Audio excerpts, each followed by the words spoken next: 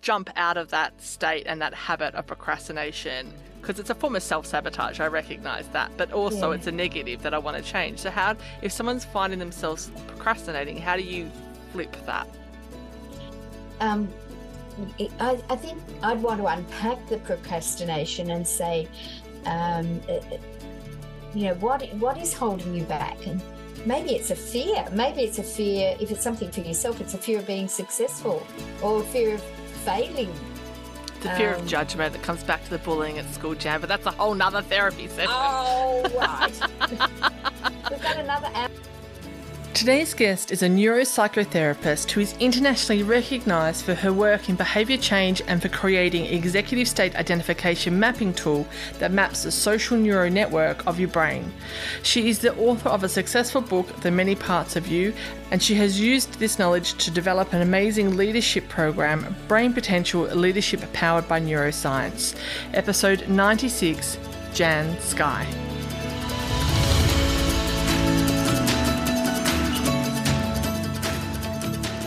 Welcome to One Moment Please, the podcast where our guests take a moment to tell their stories of how they've overcome adversity to achieve success, and you take a moment to tune in. So bring on the inspiration.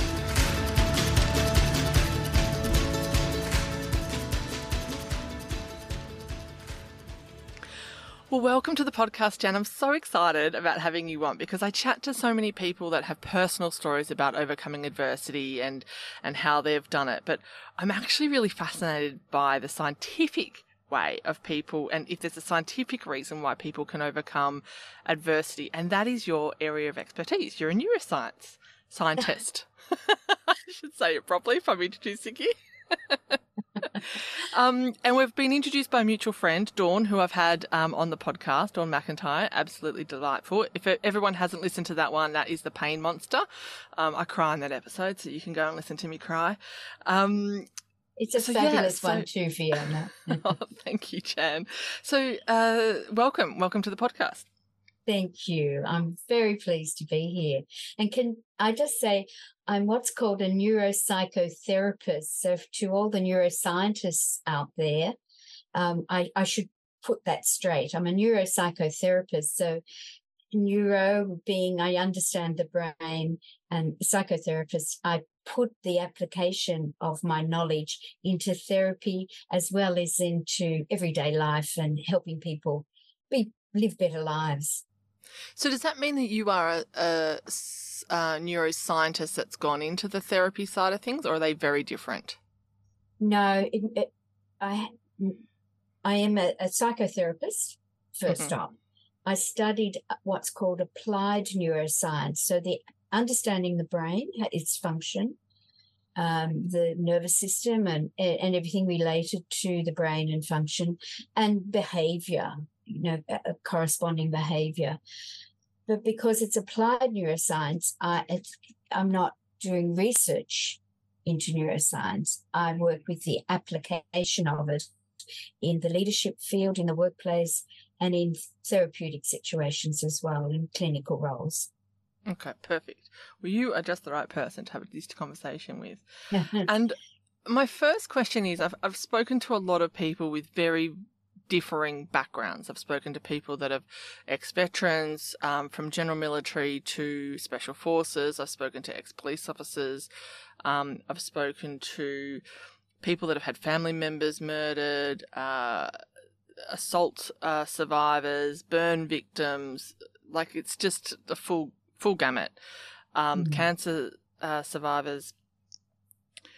And I'm wondering whether or not there's an innate genetic difference between people that are more resilient, or is it a life experience and something that can be taught and learned? You can learn how to be resilient. Is that what you're saying? Yes, or is it predefined by genetics? No, it can be either or.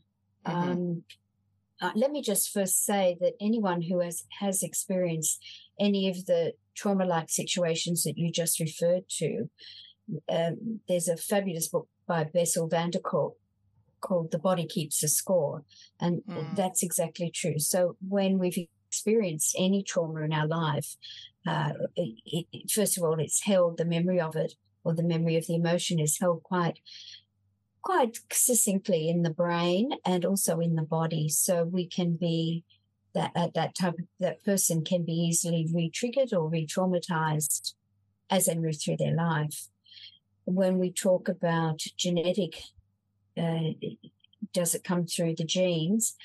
There's a lot of research that's gone into the fact that mum or a parent, mum or dad, who perhaps was very depressive, the child grows up living with a parent who's depressed all the time. So they learn the behaviours. They learn how to behave around it. Doesn't mean that they will absolutely become depressed as the adult as well, but they would have a greater chance because they've already learned. That's like the environment, that they've already learned that behaviour. And so often it is can become generational. Let me just clarify that. So to me, depression is a chemical imbalance, but you're saying that it can be also a learned behaviour? Well, what the child who lived with the parent who was depressed would be missing out on would be a lot of the fun times. So they're not learning how to experience laughter, fun, and all those things. So they're not necessarily producing those, what we call the happiness chemicals, as a child living a regular type lifestyle would experience. So then as they grow up, they become quite okay with the fact that they're not getting their dopamine or serotonin hits. So it normalizes it for them. It normalizes that state as their baseline. Yes, that's right. Right. Okay. So it's environmental and therefore, well, that's not really genetic. That's more environmental again. Yes, but then it can change with epigenetics. It can change the DNA that then is passed down to their children and their children. Wow.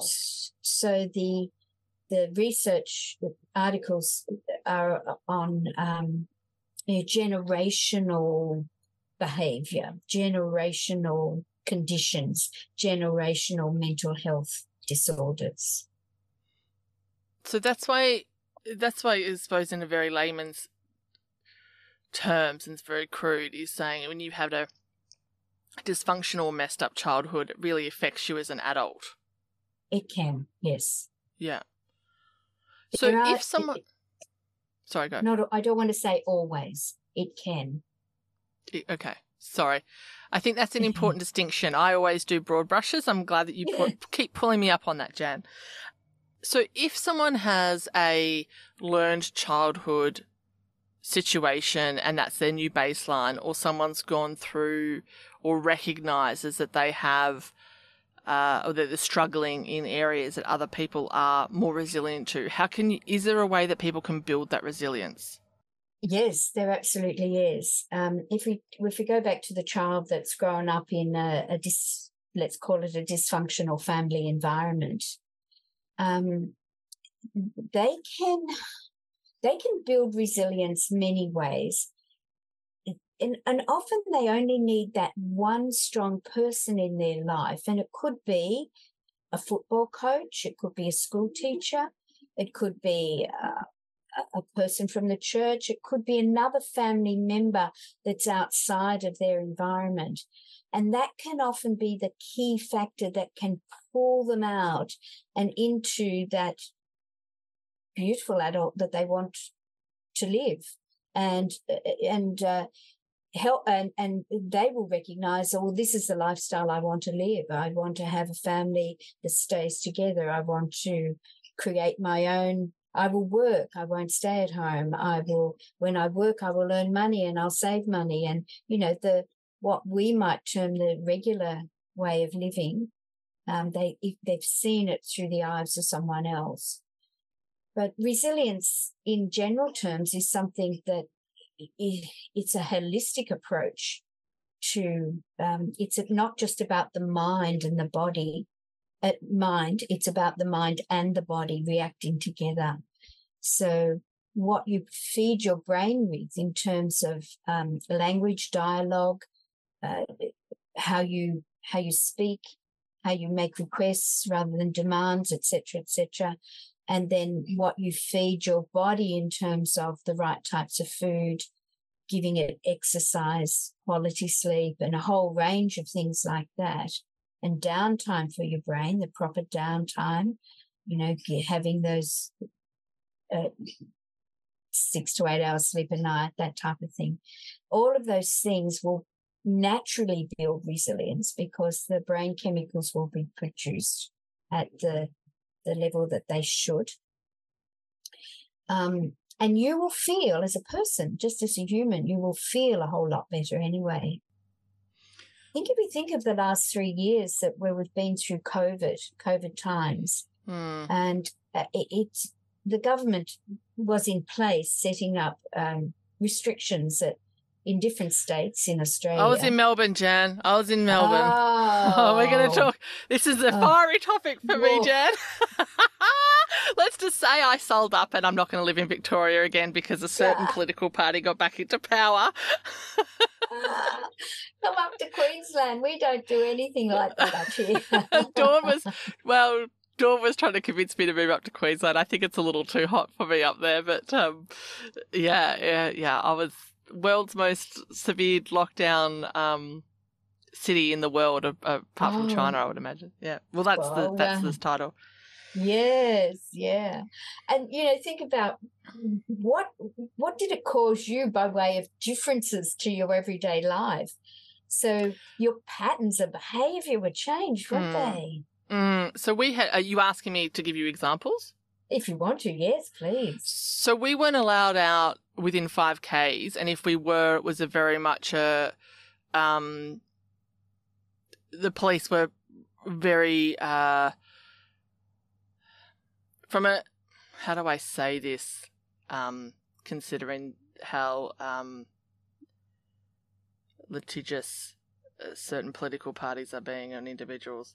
From a society's point of view, there was a dramatic shift of mentality against towards the police, whereas the police had always been there for a serve and protect mentality. It was very much meant to be, and I think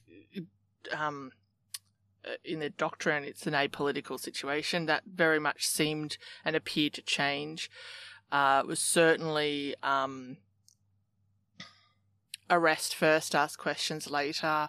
We had the so you had to justify why you're going out of the house, if it was to collect food or for a medical.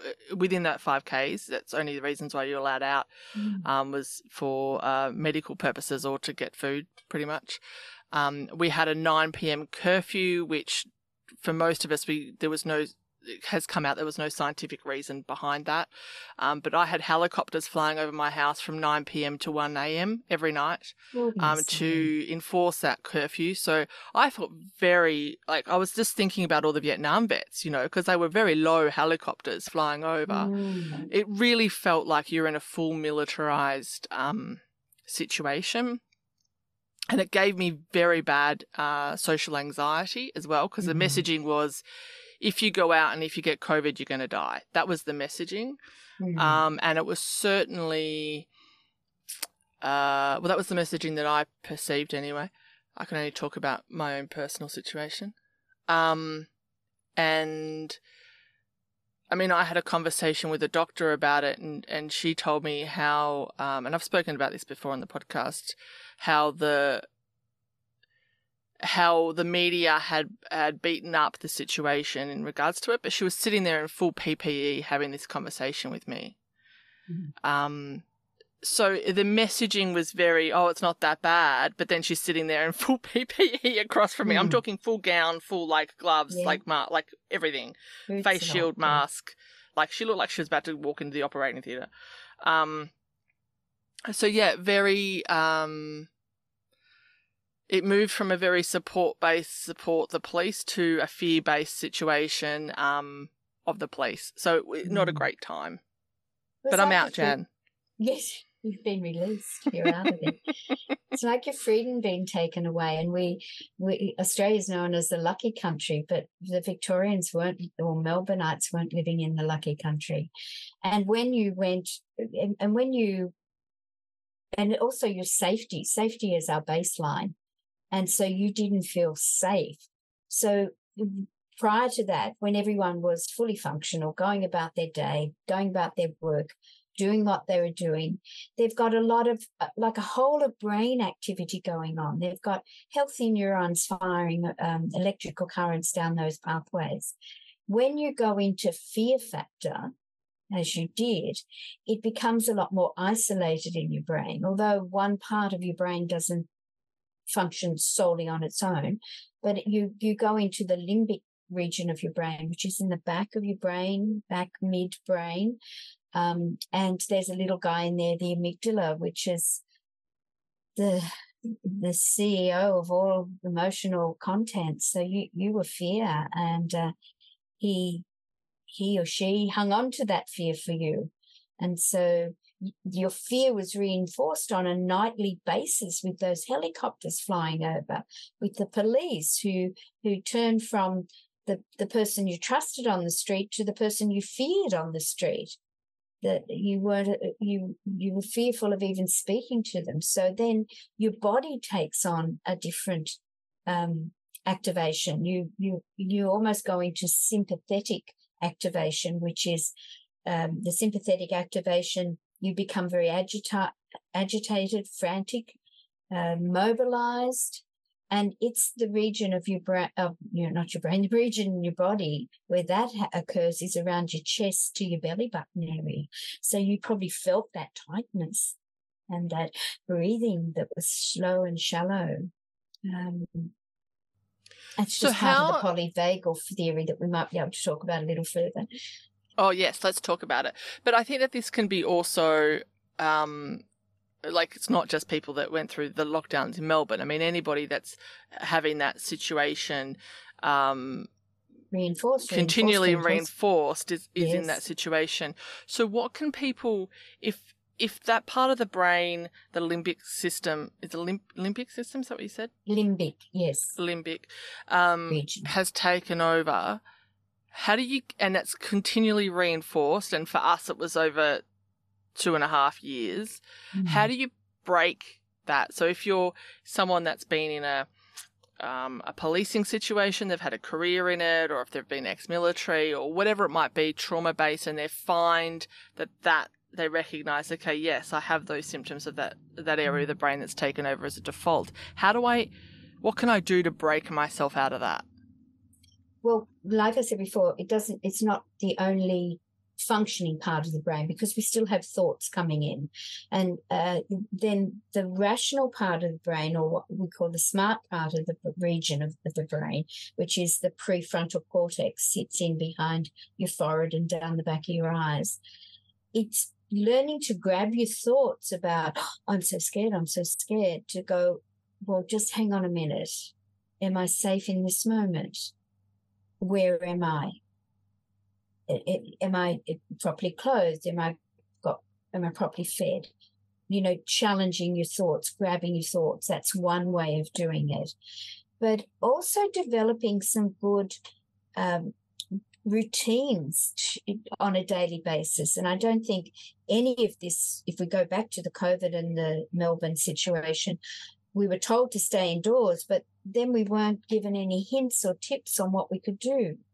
Like perhaps spend 15 minutes in doing some exercise inside. Make sure that when you get your food delivered, that it's healthy food, not chips and crackers and chocolates and things like that. To keep journaling. Journal what's going on for you on a daily basis. Ask yourself at the end of the day, was that a productive day for me? What could I do differently tomorrow to make me feel a whole lot better? Because we still have our feelings, we still have our thoughts. And it's challenging the firings that are coming from that limbic region, challenging the thoughts and feelings that are associated with them, saying, how can I change them right now? And will this be a situation that will pass? And I guess a little bit of optimism will always help. So you mentioned food and exercise, and I want to touch on both of those. Let's talk about food initially. And I apologise to everyone. I'm sitting in a caravan park because regular listeners will know I'm van lifing around Australia, and they've decided to mow around the site. So that is the background noise that you can hear, and I apologise. I'll try and take out as much of it as I can in post-edit, but I don't think I'm going to be able to take out all of it. But anyway, so that's just a little explanation. Back to the diet. The gut is very much now recognised. It used to be a little bit woo-woo back in the day, but now it is very much recognised as the second brain. What's the scientific reason in regards to why what we eat affects our mood and affects us mentally to such a degree? Great.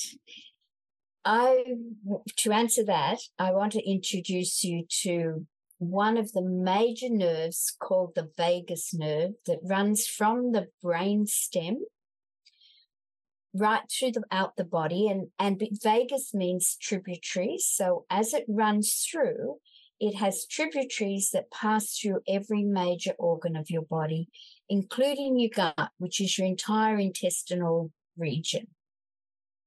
Why the similarity, why they call it the second brain, is really, I think, a very layman's term. But the reason behind it is because there are neurons in the vagus nerve that send messages back up to the brain. So we've discovered more recently that the brain isn't the only part that fires neurons, and it's because of this vagus nerve, which is a 10th of 12 major nerves that come from the brain stem and pass through our body. So in saying that, messages will go both ways, brain to body, body to brain via this nerve. And it's the theory behind is the polyvagal theory. So if we're going to feed our body in stressful situations with what our body sometimes craves, which could be sugary things or savory things or alcohol or as opposed to water or whatever, obviously it's going to upset our central nervous system or our autonomic nervous system, because it's going to go in our mouth, down our esophagus, into the stomach that sits around breast area, chest area, and then go through that long tube, which is your intestinal tract, and into the large intestine at the bottom. I always say them the wrong way around. The thick one that we large intestine. Large intestine. It's a short one. You get the large and the small wrong. Of all the things I get wrong. So of course it's going to upset our whole body, isn't it? Because we've got food in there. That's rubbish. That's rubbish food. Rubbish. And not giving us any... Okay. But then why, and when we're stressed or upset or in an emotional state or hormonal for women, if the body recognises that nutritious food is better for our mental health, why does it sabotage us and crave chocolate and crap when we're in an emotional state? Is it just trying to get a short-term dopamine hit? Why do I want chocolate, Jan, is what I'm trying to say. Why is chocolate and ice cream a crutch? Well, let's go back to stress and what goes on when you're stressed. I'll give you a brain-body example from a neuroscience perspective. Okay. When you're stressed, they measure your HPA levels. They measure that HPA, what they call the axis. The H stands for the hypothalamus, and it's a little character in our brain that's like the general manager of your organisation. Knows a lot about what's going on, doesn't always know the ground floor people, but as general managers do. General manager gives a message, quick, outside stress, internal stress, sends that message down to the pituitary, which is like the frontline manager. And the frontline manager knows all the factory floor workers, which is the A for adrenals, and these little adrenal glands sit on top of your kidneys. So the message is stress, external, internal, quick, fix it. The frontline manager, which is the pituitaries, they send messages down to the adrenals, and those poor little adrenals, like little nightcaps on top of your kidneys, are working overtime. So they produce adrenaline, which makes you go, and cortisol. And too much cortisol in your brain will give you brain fog, which causes you to not be rational, let's say, not be able to process and go, just give me the chocolate because that's all I want. So calming down your nervous system, calming down that sympathetic region that's very agitated at this stage and got all this stuff going on, calming it down through either mindfulness, breath work, meditation, or if you're a really active person, get out and go for a run. Know that you can in Melbourne. Get out and go for that run. I'm sitting on the New South Wales coast, Jan. I'm well and truly out of Melbourne. Yeah. And when you come back after exerting some physical activity, you hopefully will have down-regulated a whole lot of stuff that's going on. And you can go, or just sit and have some water. Breath work is one of the easiest things to take control over, but it's one of the first things we forget to do. Why do doctors, when people come in and say, so I have a mate of mine after the lockdown got put on, and this sounds like I'm asking for a friend, it's not me, got put on antidepressants. So he, at no stage did the doctor initially test hormones or adrenal fatigue or anything like that. He was just put on antidepressants. Now, for those of you that's never been on antidepressants or don't know anything about them, you can't just stop them. It's a process to get off them. He has since been diagnosed with low testosterone, so obviously that then affects your hormones and stuff. Why is it not a standard understanding from doctors and a standard process of check hormone and cortisol levels before we step into the big pharma? Yeah, I'm not really sure that I have a direct answer for that. I guess it depends on the doctor. So doctor shit practices? Is that what you say, Jan? Yeah. I have working with a client at the moment who's experienced some trauma in the workplace and frequents the GP, and now it's been a few months and still not until this date. And I say good on the doctor, because I'm on the doctor's side right at this moment, knowing the case history of this person. Has the doctor prescribed any antidepressants?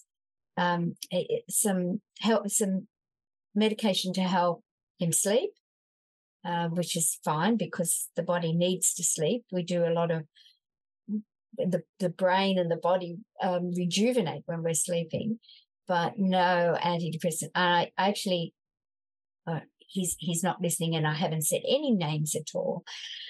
I think he wants them. The doctor's going, hang on, buddy, you're not depressed. There's lots of things you can do. You're working with your therapist. Well, that's good. That's a good doctor. What should people ask if they suspect that it's maybe hormones and adrenal fatigue? What should they be going in and asking their doctor? How many people know that it's adrenal fatigue or hormonal? I think people perhaps just go in saying, I'm stressed and this is what happened to me in the workplace, or this is what's going on in my family life. And the doctor, who's not the counsellor, isn't in a position to ask too many questions, makes a calculated decision on whether they need something to help or not. But there's a lot more doctors today who take a holistic approach. I don't want to denigrate doctors at all, who take a holistic approach, and they will do blood tests. They'll check hormone levels. They will put them on a mental or a healthcare plan, not a mental, just a healthcare plan, which will link them with a psychologist. And by the way, if someone is on medication for depression or anxiety or anything like that, you don't just take the pills. You talk to someone professional. Yeah. So if your cortisol levels are high, and so therefore it's adrenal fatigue, an indication of you. Okay, thank you. I love this correction. Is there a way that you can lower it? Is it just that mindfulness and the meditation and the exercise, or is there other ways that you can lower that cortisol level? There's some natural remedies you can take. If you've got a great health food store in your area, there'll be naturopaths in there. Go and talk to the naturopath. You can just buy over the counter. It's not called adrenal fatigue, but some natural remedies. Often when we're stressed too, we're lacking in vitamin B. Now, the vitamin B12 will be depleted, so we could, start taking that. Remembering too that it's not just internal. We've got to look at the external situation and say, what of that external situation can I change, move away from, alter? What do I have control over? And that's when we look at your locus of control, which is, let's imagine two circles drawn on a piece of paper, one really big one that matches the sides of it, the circumference of it touches the outer edge, and a really small one in the middle. Now, if we so circle of influence, circle of consent. That's right. Yeah, control. Yeah. And what we have control over is only the things we can fit into the little circle in the middle. And that little circle in the middle is our thoughts, our behaviours, our feelings, our dialogue, our attitude towards things. It's all about us. Everything else outside, which is external, are things we have no control over. And the funny thing is, we worry more and spend a lot of time in conversation about all those things in that outer circle. I'm travelling around Australia at the moment. Oh, the cost of petrol, it's just beyond me. And what about the traffic on the road? We've got to plan our trips so we're not there. And this small town I'm in, I'm not going to be able to get the thing. It's all of that's outside of our control. What can we control about that? Can you talk about more the benefit and the interaction with the vagus nerve and resilience, and how we can turn off the the sympathetic. See, the sympathetic and the parasympathetic. Did I get that right? No. Yeah, the sympathetic is the agitated state. The parasympathetic is just a word that's cut. It's like it comes in and goes, come on, calm down. You're going to be okay. That's para. It's kind of runs in parallel. So where do you want to live every day? You want to live in what's called ventral vagal. Now, I'm going to borrow from Deb Dana, who worked with Stephen Porges, and they developed what was called the polyvagal theory. So it's about the poly being multiple, vagal, vagus nerve, and the theory behind it. And what I'd like you to imagine, and the listeners to imagine, is a small ladder. A small ladder, and this ladder is going to start at the top of your head. That's the top of the ladder, and it goes all the way down to your torso, the bottom of your torso. So we're legless at this point. We've just got a ladder that runs through our body. The top of the ladder, the top part of the ladder, is your neck upwards. That's ventral vagal. And when you're there, you feel safe, you feel social, you feel engaged. The world's a pretty good place to be in. It's a nice way to live your daily life, the top of the ladder. So it's all functioning, head's going well, you're putting good food in your mouth, happy, smiley face, everything's going well. Something might happen in a nanosecond that sends you down into sympathetic. Now, sympathetic we're going to the middle of the ladder now, and it's from the top of your chest down to your belly button.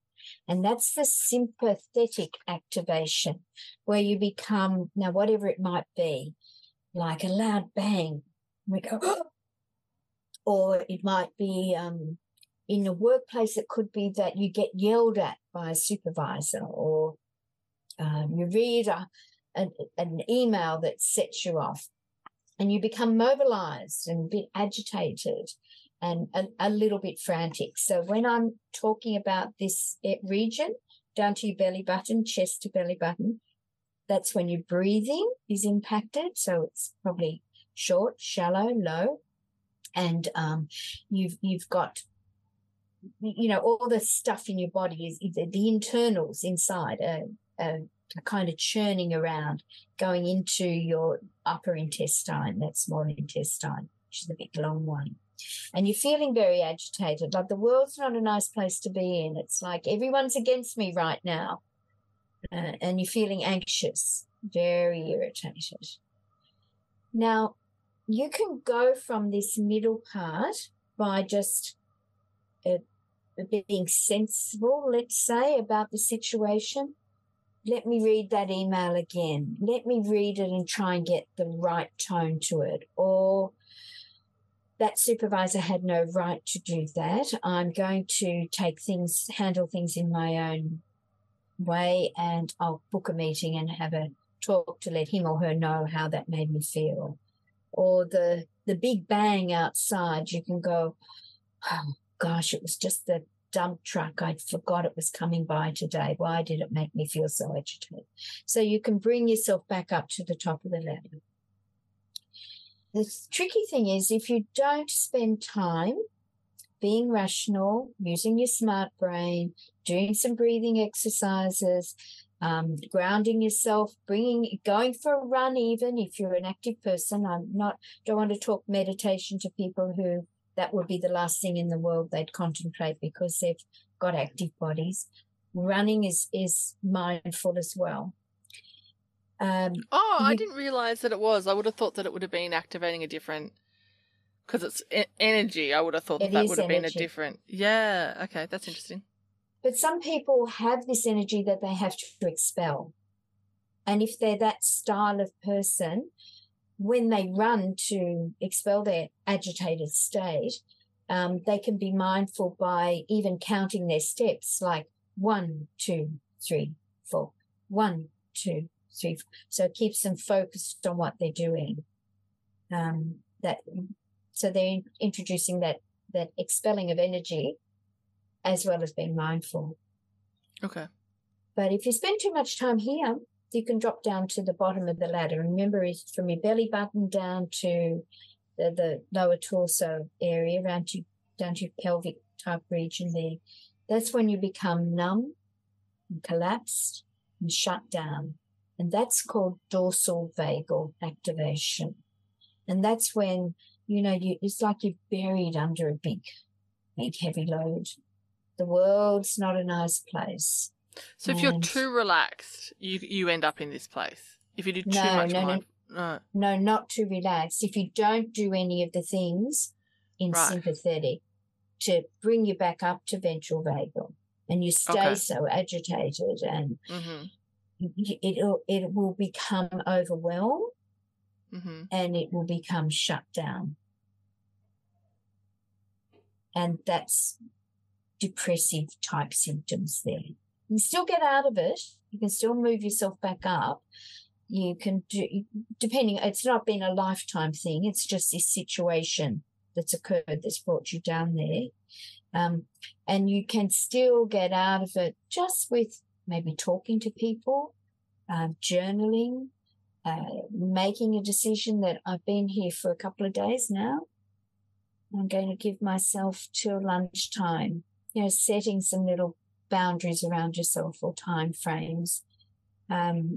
Talking to somebody who has an unbiased opinion is one of the best things you can do, obviously, like a therapist, counsellor. A lot of workplace, if it's a workplace situation, a lot of workplaces have EAPs that people can connect with, or going to a GP. So how do you stay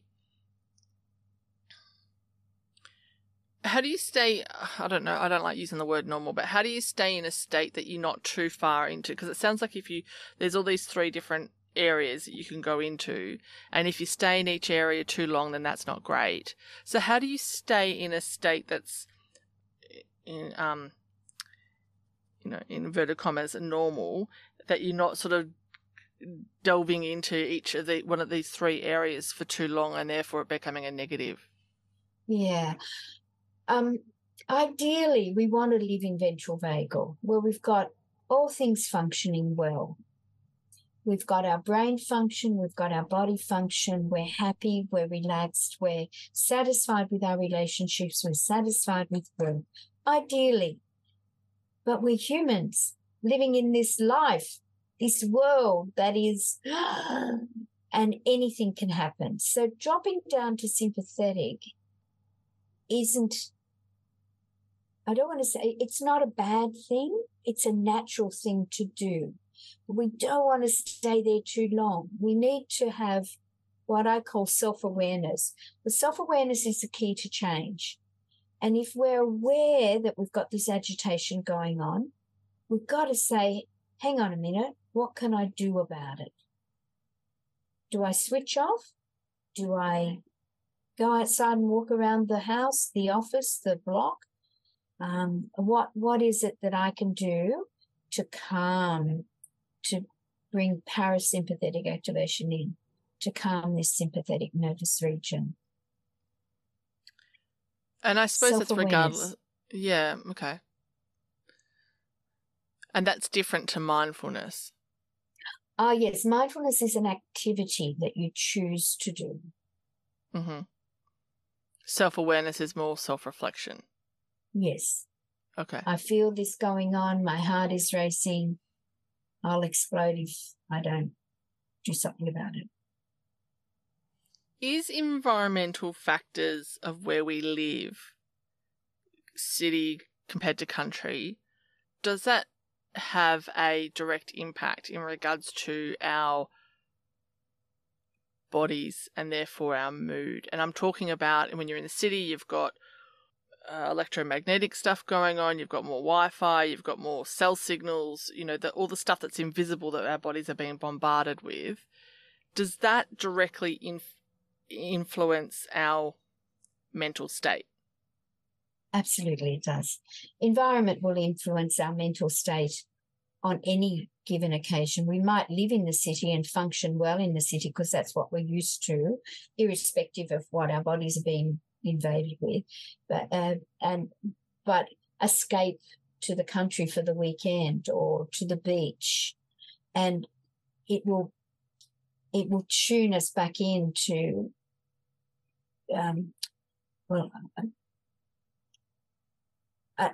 I want to say it's like that sea change, that tree change. It's something we can do to bring us back to basics.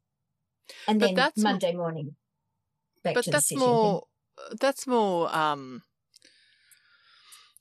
mental reset. I'm talking more about the physical demands of the environment that we're on, that we can't see, affecting our mental health. And I would probably ask the question, what can we do about that? Well, that's a fair point. I'm not across all of the electromagnetic and the environmental things. I just know instinctively, as you probably do and all the listeners do, where I feel best. Is there a scientific reason of why being at the beach and water in particularly is so good for our mental health? I guess so good for some people. A lot of people are just drawn to water. I love the water. I live on a peninsula. I've got water either end of my street. Heaven help me if there's tsunami comes on. But just walking along the water with my dog every morning is grounding for me. It frees my brain. And then I'm ready to start a really busy day every day. It's just a wonderful thing to do. That's me. Other people aren't drawn to water at all. They're drawn to the bush, or they're drawn to other natural environmental factors. that help with their psychic, their well-being, their how they feel. Being in tune with that, how we feel, is really important, and that comes back to self-awareness, because self-awareness is the key to change.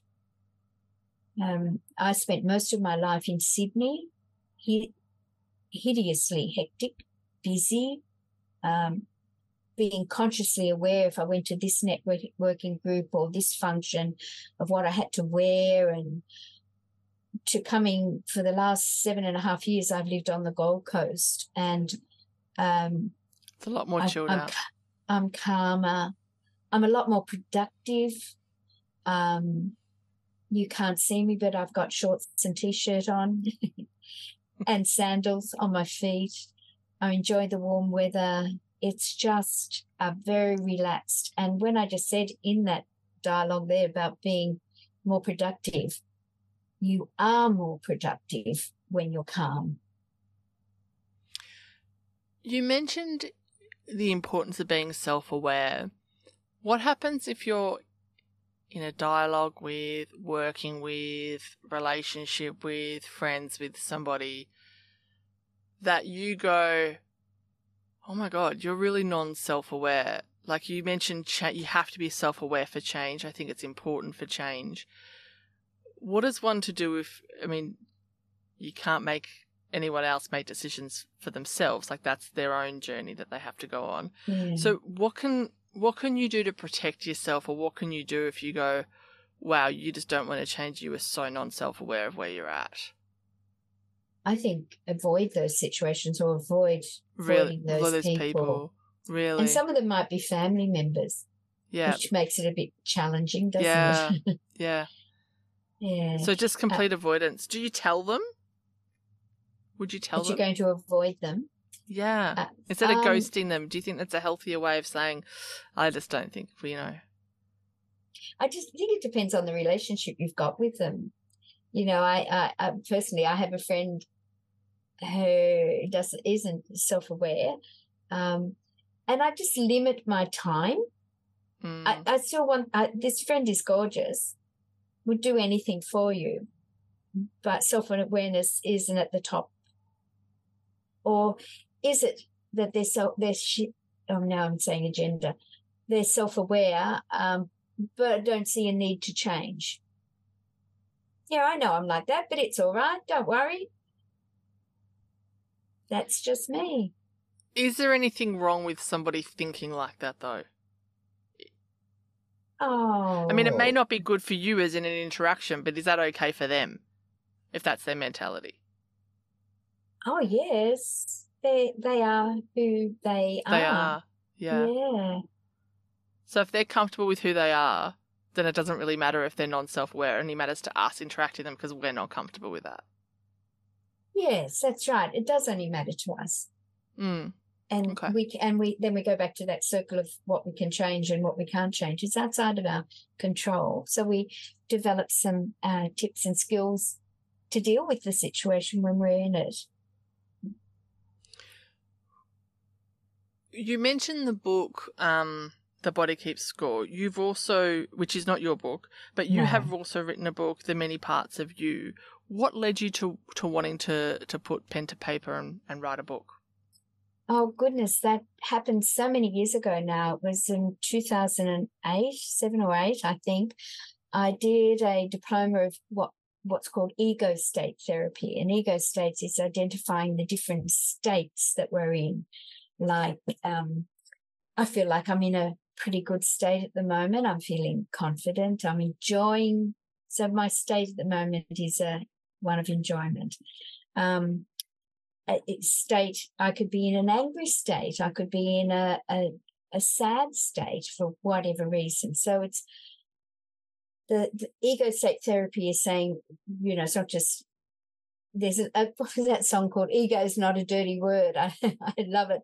It's about many ego states that we have. So we go through in and out different states all the time. And from doing that diploma, I recognized that we could actually, from a clinical therapeutic perspective, I could help a client unpack those states. So if they had a situation they were trying to change, maybe, well, let's take this, they had to deliver a presentation in the workplace. I would unpack all of the states, both inhibitive and supportive, that were going to help that person give that presentation on that day. Now, in that situation, we might map out quite a few inhibitive states, like there could be fear, a state of fear. There could be a discomfort one, a state of feeling so discomfort. There might be 2 or 3 that would be unsupportive of that person, but and we call them inhibitive. There might be one state of confident, and that state of confident isn't only there when that person's going to stand up and present, but you're confident in many situations.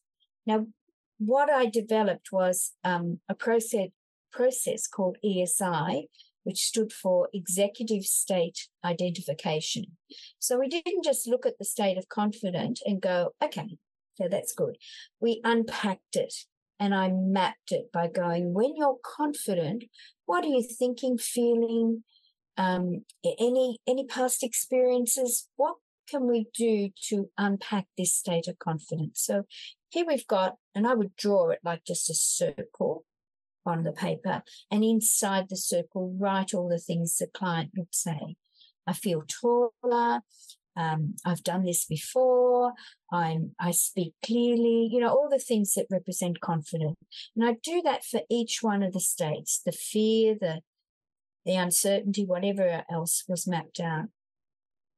And then when the client could see this on a piece of paper, how then can we bring confidence to the forefront, make it executive on that day you to give your presentation?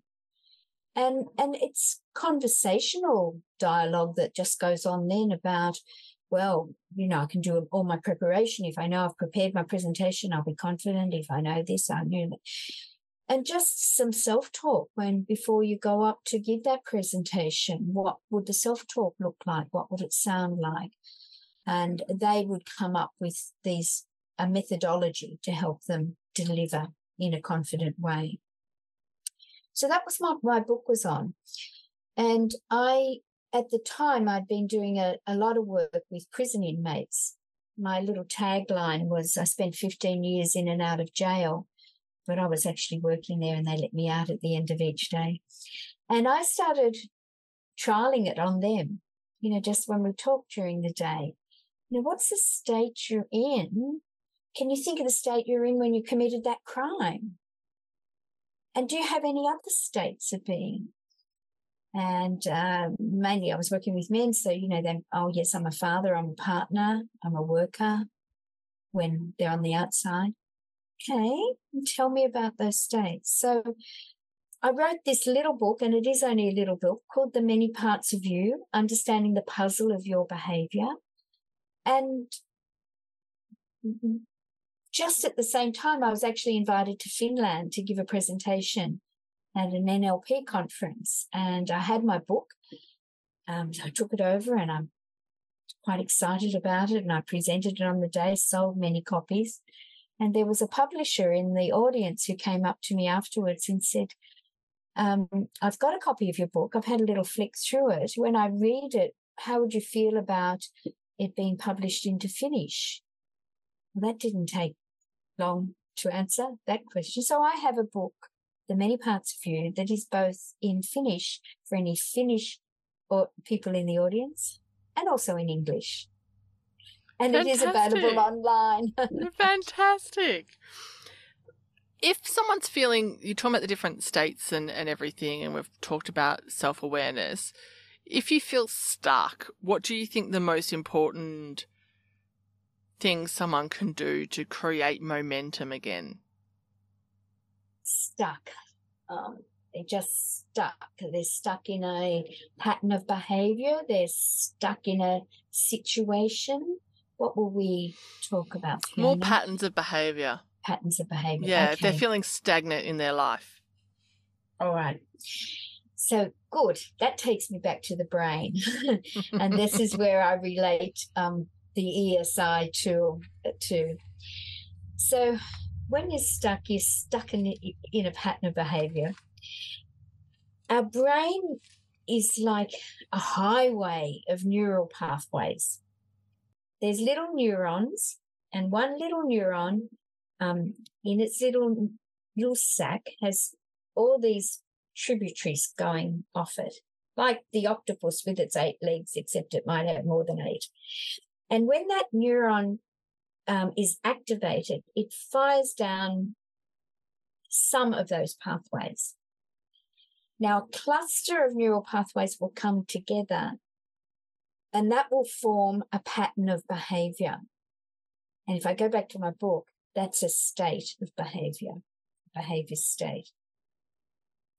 So that behavior could be that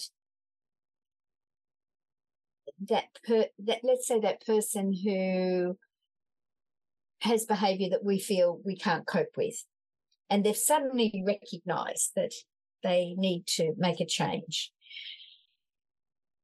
They've got this activation of the pathways they're stuck in. This is the way I talk. This is the way I behave. This is the way I act. And so when they go to do something, the firings light up in the neurons, and it shoots down those pathways, and they act this way. But here they've just discovered, this is what I really want to be. I want to be quieter, calmer, not jump in to people's conversations while they're talking. I want to be more relaxed. So knowing that, they have to start practicing that type of behavior.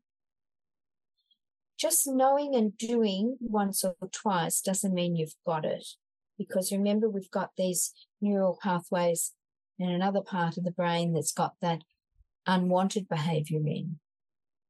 But the more you practice, the stronger, thicker, longer these pathways will become. And you can change in time. But you can also be triggered and flick back to the old way of behaving. You talked about behaviour, obviously, in the feeling stuck, and I've said and heard a lot about procrastination being the avoidance of stress. There's a lot that's on social media in regards to the avoidance of stress. I think Mel Robbins says it. Do you agree with that? And how do we get into non-procrastination habits? So to give you an example, Jan, when I work for somebody else, I'm very goal-orientated. I've always had KPIs. I've always been sales-orientated. I smash my targets all the time. When it comes for stuff that I want to do and I want to achieve, I procrastinate like all anything. I'm terrible. And how does one jump out of that state and that habit of procrastination? Because it's a form of self-sabotage, I recognise that, but also It's a negative that I want to change. So if someone's finding themselves procrastinating, how do you flip that? I think I'd want to unpack the procrastination and say, what is holding you back? And maybe it's a fear. Maybe it's a fear, if it's something for yourself, it's a fear of being successful or a fear of failing. The fear of judgment. It comes back to the bullying at school, Jan, but that's a whole nother therapy session. Oh, right. We've got another hour. Oh, we've got as much time as you need. Well, let's say it's a fear of that being judged. And then well, what would it feel like if I wasn't judged? What would I be like if I knew that whatever I did right now, I wouldn't be judged about? And if you can really identify that feeling, you can start, well, what now do I have to do? You can start some steps to move forward. There's a great little video on YouTube. There's probably many, but I recommend this to many of my clients. It's called the Backward Brain Bicycle. And there's this guy who's, I think he's an engineer. And the guys in the workshop, they changed the cog on the on the bit of the bike that goes up to the handlebars, so that when he turns the handlebars to the right, the wheel turns to the left. When he turns it to the left, the wheel goes to the right. So he has to learn how to ride this bike.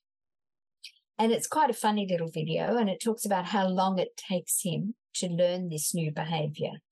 And just to not take away from the video that I hope that you might have a look at, because it only goes for about 3 minutes.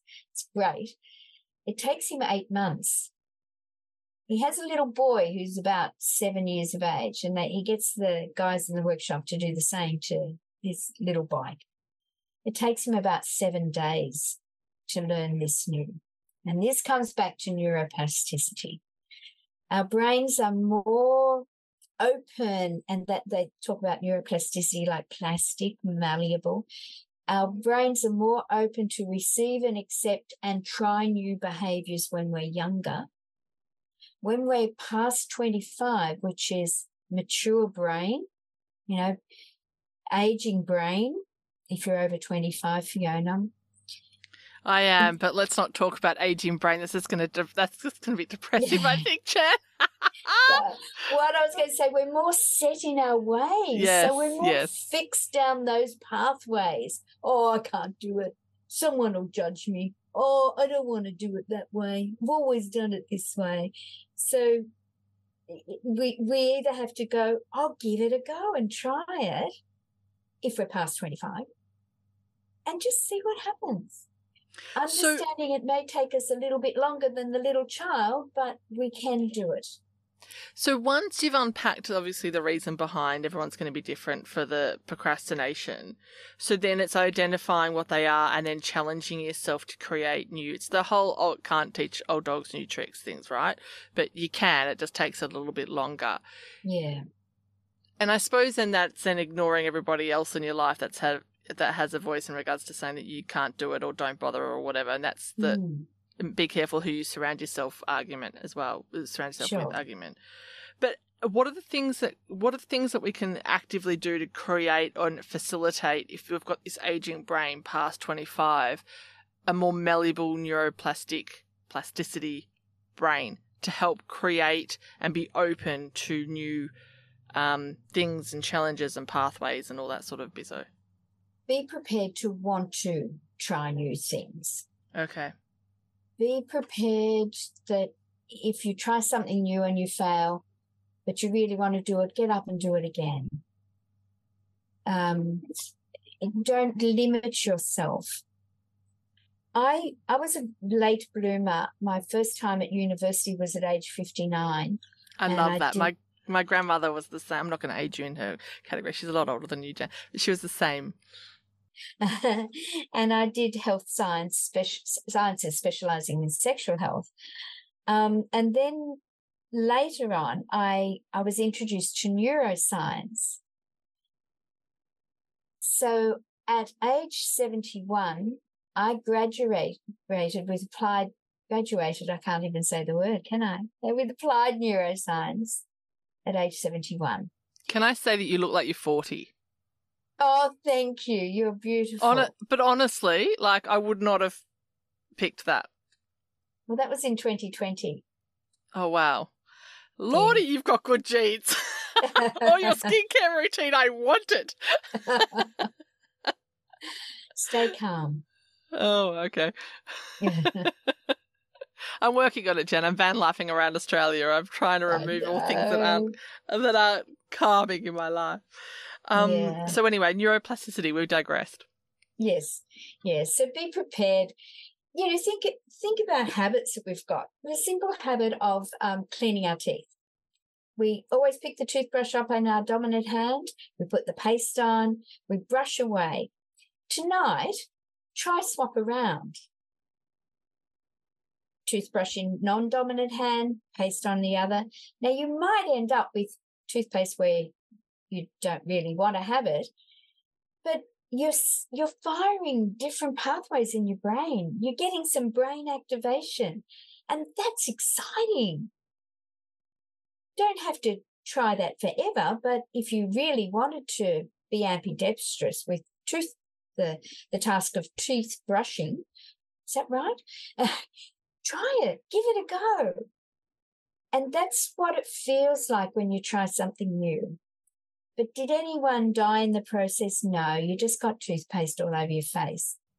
So is this why they talk about, when I say they, you know, you hear it on social media and whatnot, and there's a lot of talk about don't do the habits of where you are in life at the moment, do the habits of what you think you will have when you're successful, or that you'll be doing. Yeah. So you're sort of creating those new habits and neuro pathways to achieve subconsciously what you want. Yes, it's like, you know, behaving the way that you would if you were already there. But how do you know what you're going to do when you're already there if you're not there yet? What is it you want to do? Do you know what that is? First of all, I guess. What does success look like for you? All right, so we've got to ask ourselves some existential questions. Yeah.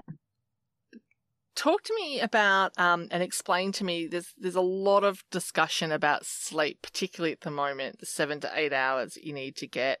I've heard recently the reason why you shouldn't hit the snooze button is because the sleep cycle is 75 minutes. So therefore, if you go back to sleep for 15 minutes or half an hour, it interrupts that sleep cycle. I'd be interested to hear your opinion on that.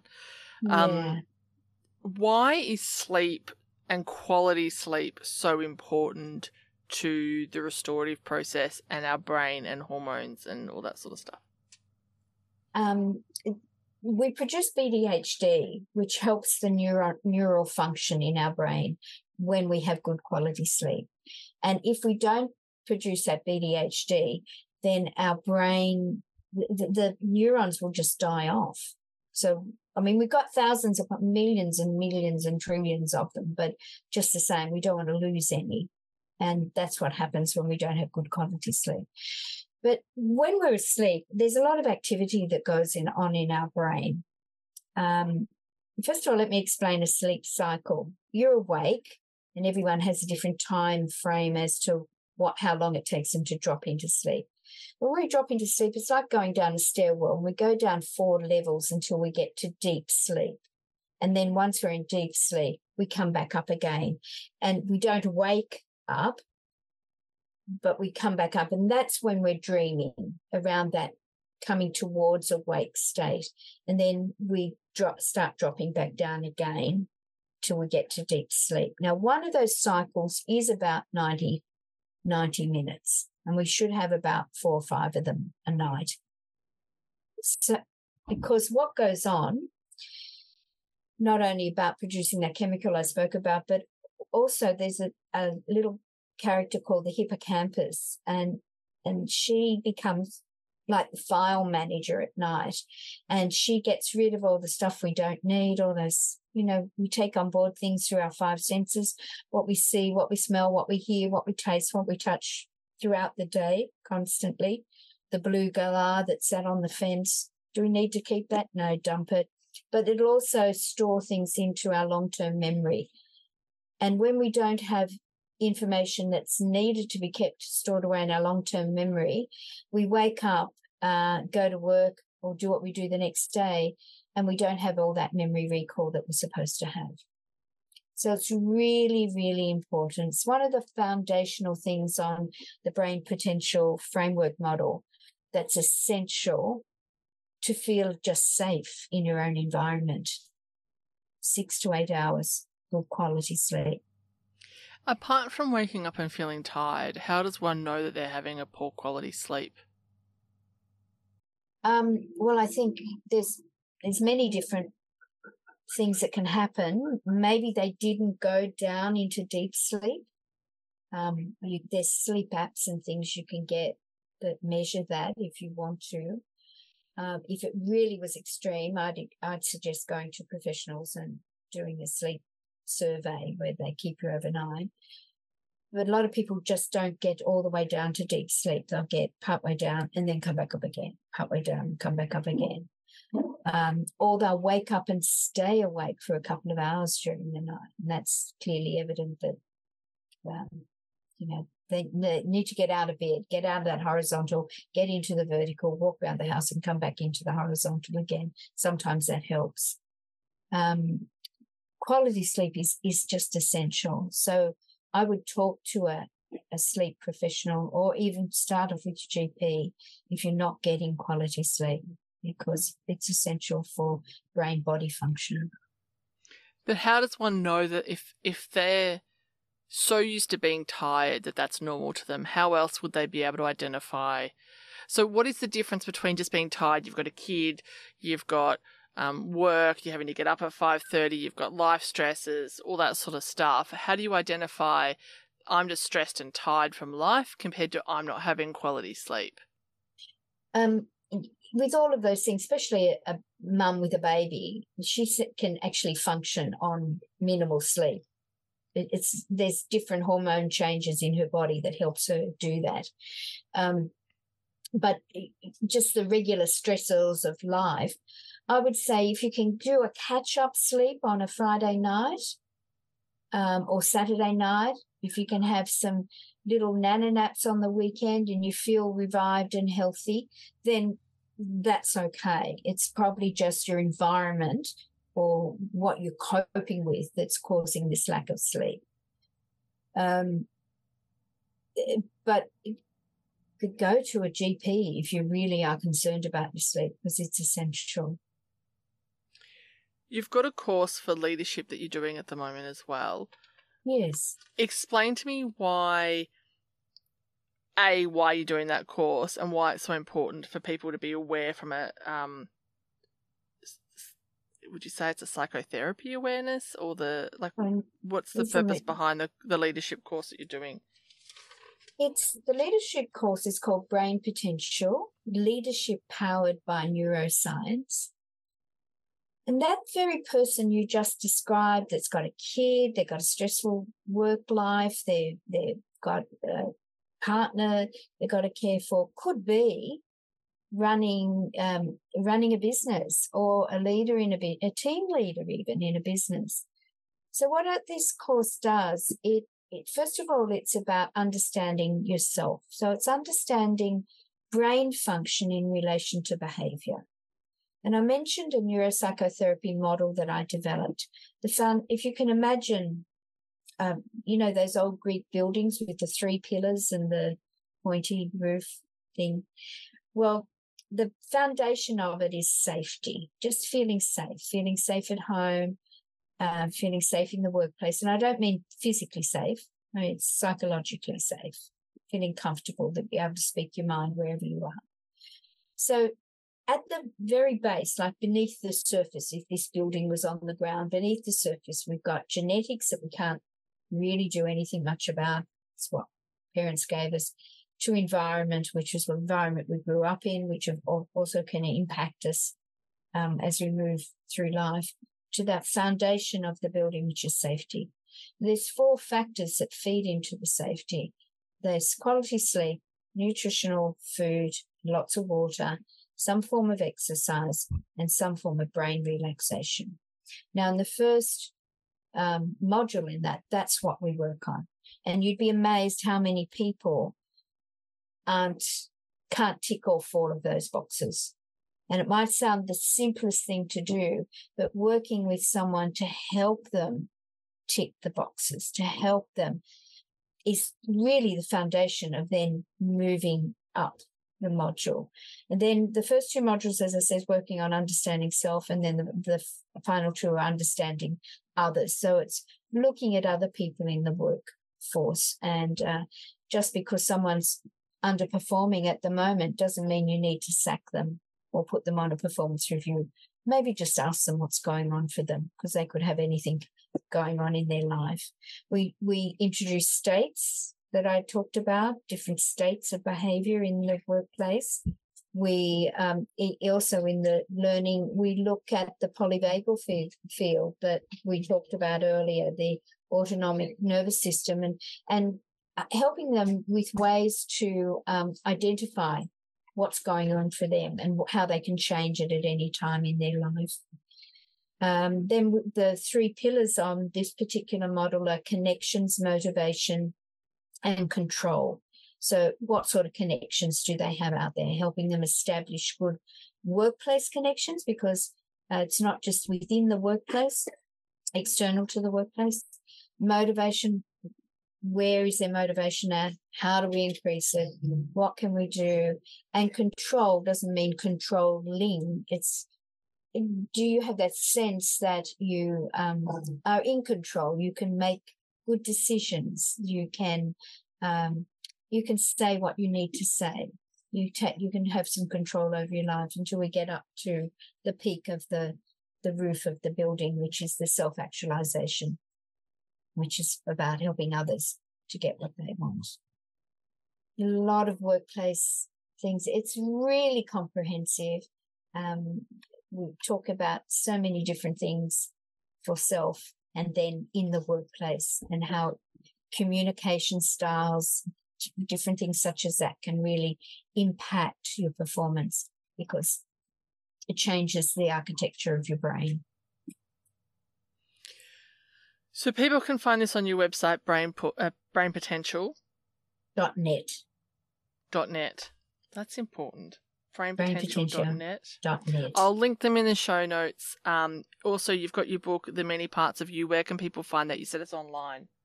Yeah, if you put The Many Parts of You, Jan Skye, Understand the Puzzle of Your Behaviour is the subtitle. It'll come up online. I think it might be on Amazon. I know it's on Book Depository, Booktopia, and Balboa Press. So probably go and find the cheapest version of it. Well, Jan, it's been an absolute delight. I'm going to go and review my my food intake, my mindfulness, my sleep patterns. Everything that we sort of discussed today. And I'm thank you very much. It's been an absolute joy chatting with you. Fiona, I am giving away a free ebook called Brain Basics. So if anyone goes to my website, I invite them to take advantage of getting the book Brain Basics, because it's a lovely visual of what's going on in your brain at different times in your life and in different situations. And it just might help the listeners. Perfect. Thanks, Jan. Lovely speaking with you. My pleasure. Bye, Fiona. Bye. Thanks for taking a moment to listen, everyone. We hope this episode inspired you as much as it did us. If you know somebody who also needs a little inspiration, then please share this podcast with them. Also, don't forget to subscribe on your fave podcast app and rate and review us, because that helps inspire us to keep making them.